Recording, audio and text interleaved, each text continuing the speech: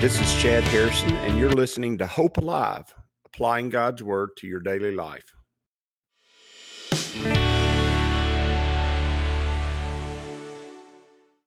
Hi, this is Chad Harrison, and I am the teaching pastor of Lake Community Church and have been serving as a pastor for 25 years.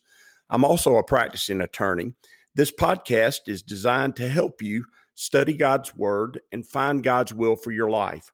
I pray in the name of Jesus right now that God would open up His Word to you and allow you to see Him and to know His will, that you might glorify Him and that you might walk in faith and power each and every day, especially today, in Jesus' name. Good morning. Welcome to Lake Community Church's Morning Bible Study. It's good to be with you this morning. And we're most of the way through chapter 19. We've dealt with Sodom and Gomorrah, and we've moved past that. But Sodom and Gomorrah are going to still be effectuating, changing, making a difference in the life of Lot and his family. And I do want to hearken you back. I want to remind you, when God told Abraham to go to a place or a nation he didn't know and live among a people he didn't know, he did not tell him to take anybody with him. He didn't say. God is specific. God will tell you what to do. And he didn't tell him where to go. He did not tell him where he wanted. He did not tell him to take his nephew Lot with him. And you go, why does that matter? It matters for several reasons. A lot of times in life, we want to, with our walk with God, we want to make sure others are going with us. We want to, and the best way for me to describe it is, we want to validate God's call on our lives by other people going and making that obvious that other people think that God is calling you or telling you to do this, that, or the other. And so when you're out there trying to find God's will for your life, oftentimes we want that call and that will validated by others joining us in the call. And there's nothing wrong with that. God wants us to be together. Communion, relationships, the community of God is important. But oftentimes, the specific call of God on your life, the specific things that God has for you to do in your own life are separate, or something that needs to be separated from what others are doing. And when God called me to be a pastor and to preach, He didn't call anybody else to preach alongside of me. That was my calling. Now you go, what about Kathleen? She wasn't called to be a pastor. She was called to be she was my wife. She has a calling of her own. She has her own ministry. She has her own things to do, that she does for the kingdom. She is a great help and a great support to multiple parachurch organizations and churches as far as their finances are concerned, and doing their books and handling the issues that they have with taxes and things like that. She does the taxes for dozens, if not over 100 ministers throughout. Usually it started with the state of Alabama, but ministers move here and there. So she does the taxes for ministers all over the country, and some of them even live all over the world. And she does that for them, and that's her ministry. That's one of the things she does in ministry. She has her own calling by God. She has her own place in the kingdom. It's not actually tied to me. It's not necessary. She's not necessary for me to preach on Sunday. I'm not necessary for her to do the things she does for all these ministries and being a source of advice and wisdom. And she spends a lot of time talking, a lot of time in the evening working on things for these ministries. It's not necessary that I be there for her to do her ministry. And we're married. But sometimes people want to go off, and when God tells them to start a business or open a store or do this, they want to have that call validated by somebody else saying, I'll go along and do it with you. Now, sometimes God puts people together to do that. Sometimes God puts groups of people together to do that. And the way you know that is the two different people or three different people who feel like God's calling them to do a ministry, they feel that call themselves, and then all of a sudden they meet each other or they begin to talk to each other, and both of them realize that God's got the same call going on for both of them in a certain area, maybe to lead worship on a praise team. And there's three or four that want to do that, or maybe it's to start a food bank, or maybe it's to begin a ministry to the elderly, or there is any number of ministries that are possibilities, any number of ministries that are a possibility where God would have that call on multiple people, and then they come together and realize that God's called them to do it together. That being said, God did not tell, nowhere in Scripture does it identify that God called Lot to go with Abraham, nor did God call Abraham's father to go with Abraham. And Abraham's father slowed down Abraham's journey to what is now the promised land. And as you can see, Lot has caused difficulty and trouble in Abraham's life the whole time. Lot has not been a person who chased after God's will. Lot's chased after his own will, chased after his own riches, and Abraham's had to bail him out on multiple occasions. And the reason I tell you this is because we're going to see that issue continues on even past death, even past Lot's life on this earth. That problem for Abraham's descendants carries on through Lot's descendants because Lot is not walking in the promises of God. In fact, Lot's wife so longed to be a part of the world, so loved the world, that even when Sodom and Gomorrah were being destroyed by fire and brimstone from heaven, and they were told clearly to escape away from the plain where those two cities existed and to not look back, she couldn't help herself. She had to look back.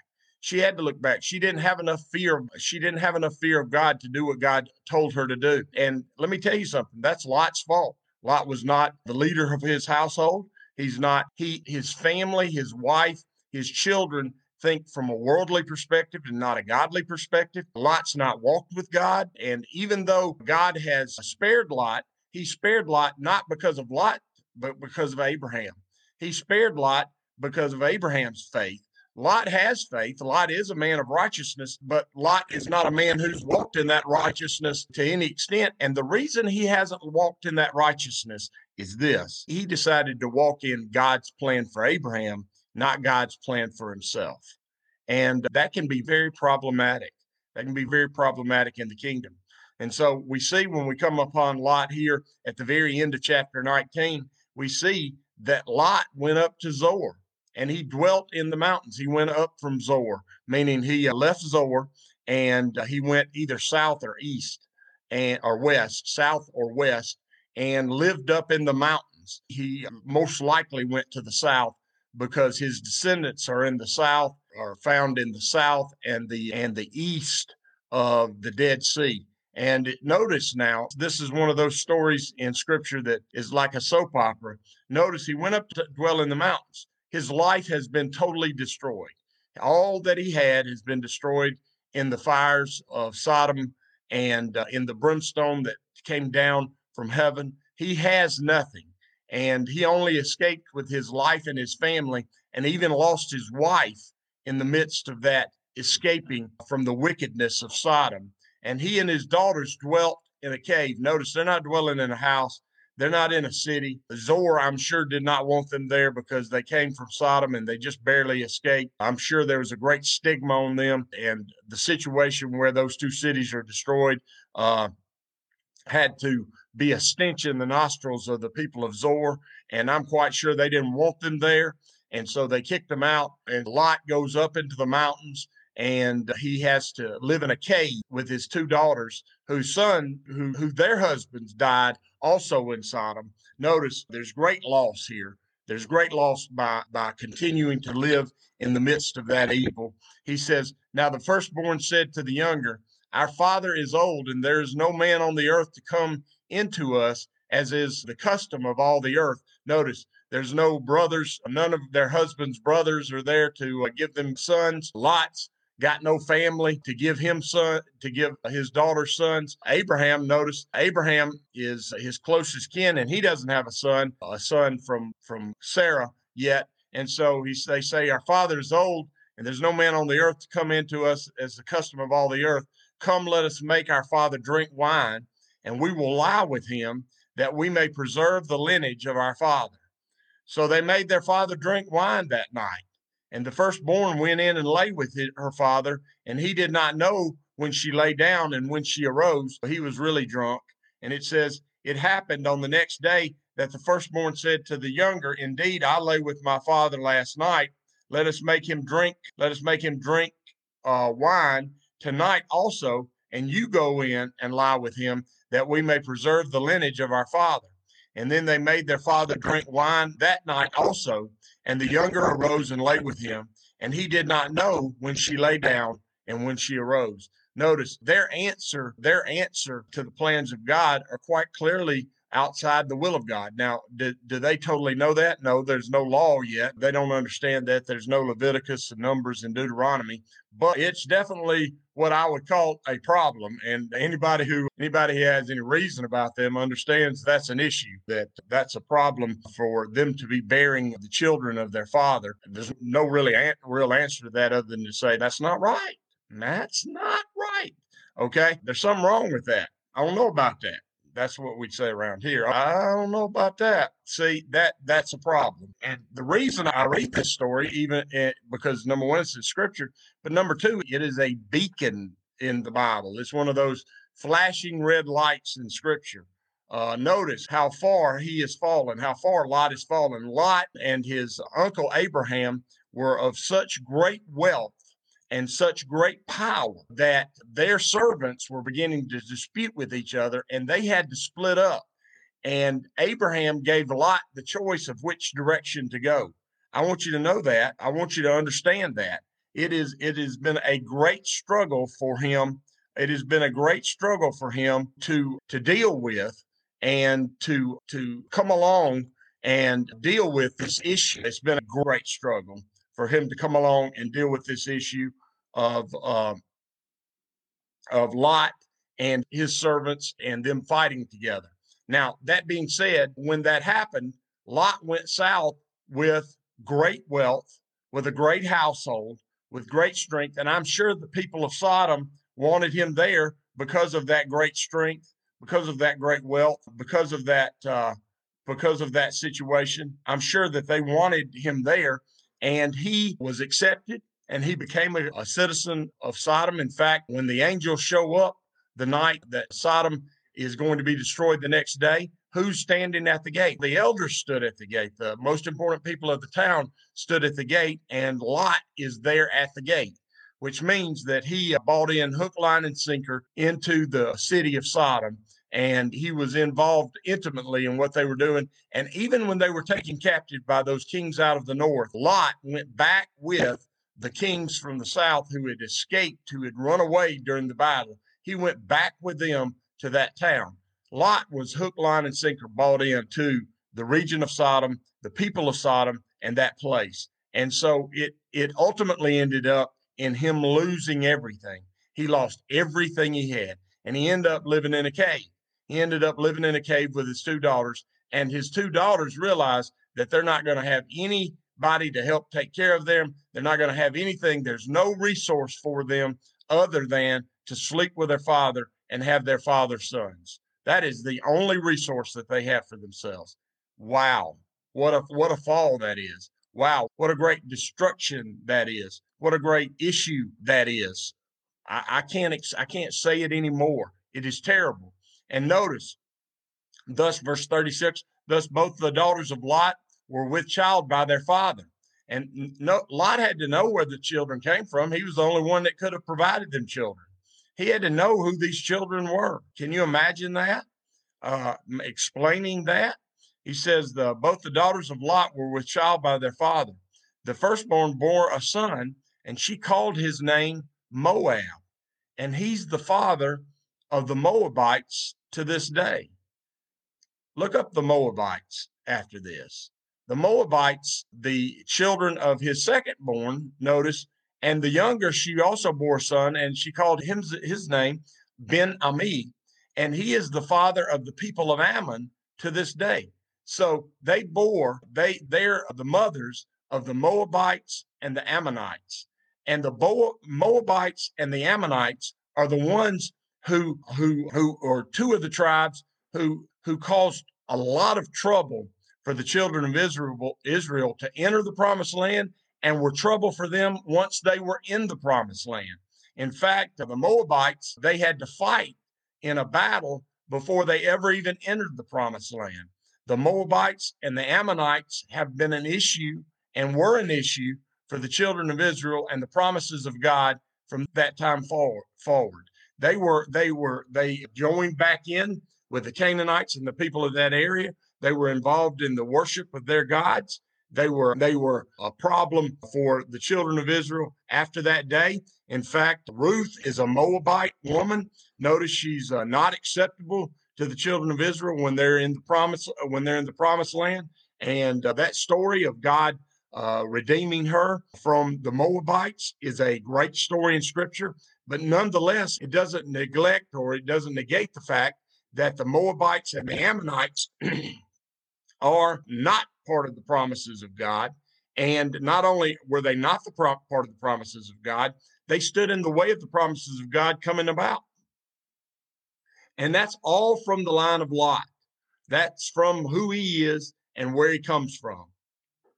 Lot knew God, but he didn't walk with God on his own. Lot knew God, and he rejected God in many ways on his own. Lot knew God, and he didn't share that walk with God with his daughters, nor his wife, nor his sons-in-laws. He did not live in such a way that he made a difference in not a single one of their lives. And let me tell you something. The results are plain and clear, and the results are evident throughout Scripture. He placed his family in a position where they did not know God, they did not understand God, and they didn't walk with God. And his family and his descendants are not people of blessing. They're not people of promise. They're not people of hope. They're a problem, and they're an issue all the time. And that's because one man chose not to walk with God on his own, and he chose not to be a beacon of light to the people around him, to his family, and to his children. And ultimately, it cost him everything he had, and then it ultimately cost them, his descendants, everything they had. And that is if there ever was a red flag warning system in Scripture of, hey, don't do this. Hey, don't be a part of this. Hey, don't walk in this right. The end of chapter 19 is one of those red flashing lights telling you, it's a lighthouse telling you that there's rocks over here. Don't come ashore here. Your boat will be destroyed and you'll likely be killed. And Lot's life is a picture of Abraham did not walk in faith all his life, but Abraham walked in faith and walked in the promises of God for him. And his family was the beneficiary of it. Even though his wife Elizabeth didn't necessarily believe, Sarah didn't necessarily believe that the promises of God were going to come true, they do come true for her. And even though his two sons have issues and problems and troubles in their lives, they walk with God themselves, and God makes them into great nations. And Ishmael, Isaac, both of them know God, and they know how to walk with God. And the promises of God are passed on through them because Abraham, not because he perfectly walked with God, but because he actually chose to walk with God on his own. And he chose to live in his own faith and become who he's supposed to be in his own faith. And that's a great promise of God. That's a great promise, a hope for the future. Lot's life is a warning. It's a clear warning sign as we read through the pages of Scripture. And that warning is that you have to walk in it so that your family can see it and they can learn to walk in it themselves. And that's one of the hopes I've always had for my children, is that they would see a walk and that they would choose to walk with God on their own and in their own promises and in their own calling. And thankfully, both of them seem to be doing that really well. And they may not be doing it perfectly. I'm quite sure they're not, because their dad didn't. But they are chasing after God on their own. And they're chasing after God's purposes and will for their lives. And that is a great comfort as we get older, that our children might, not that they'll live perfectly and not that they won't have troubles. We want our children to have the troubles that are necessary to make them into mature believers, but not that they wouldn't have troubles, but that they would walk with God and that they would know God, and that our children and our grandchildren, our great-grandchildren would understand what it is to chase after the promises of God on our own. And that's the hope we have.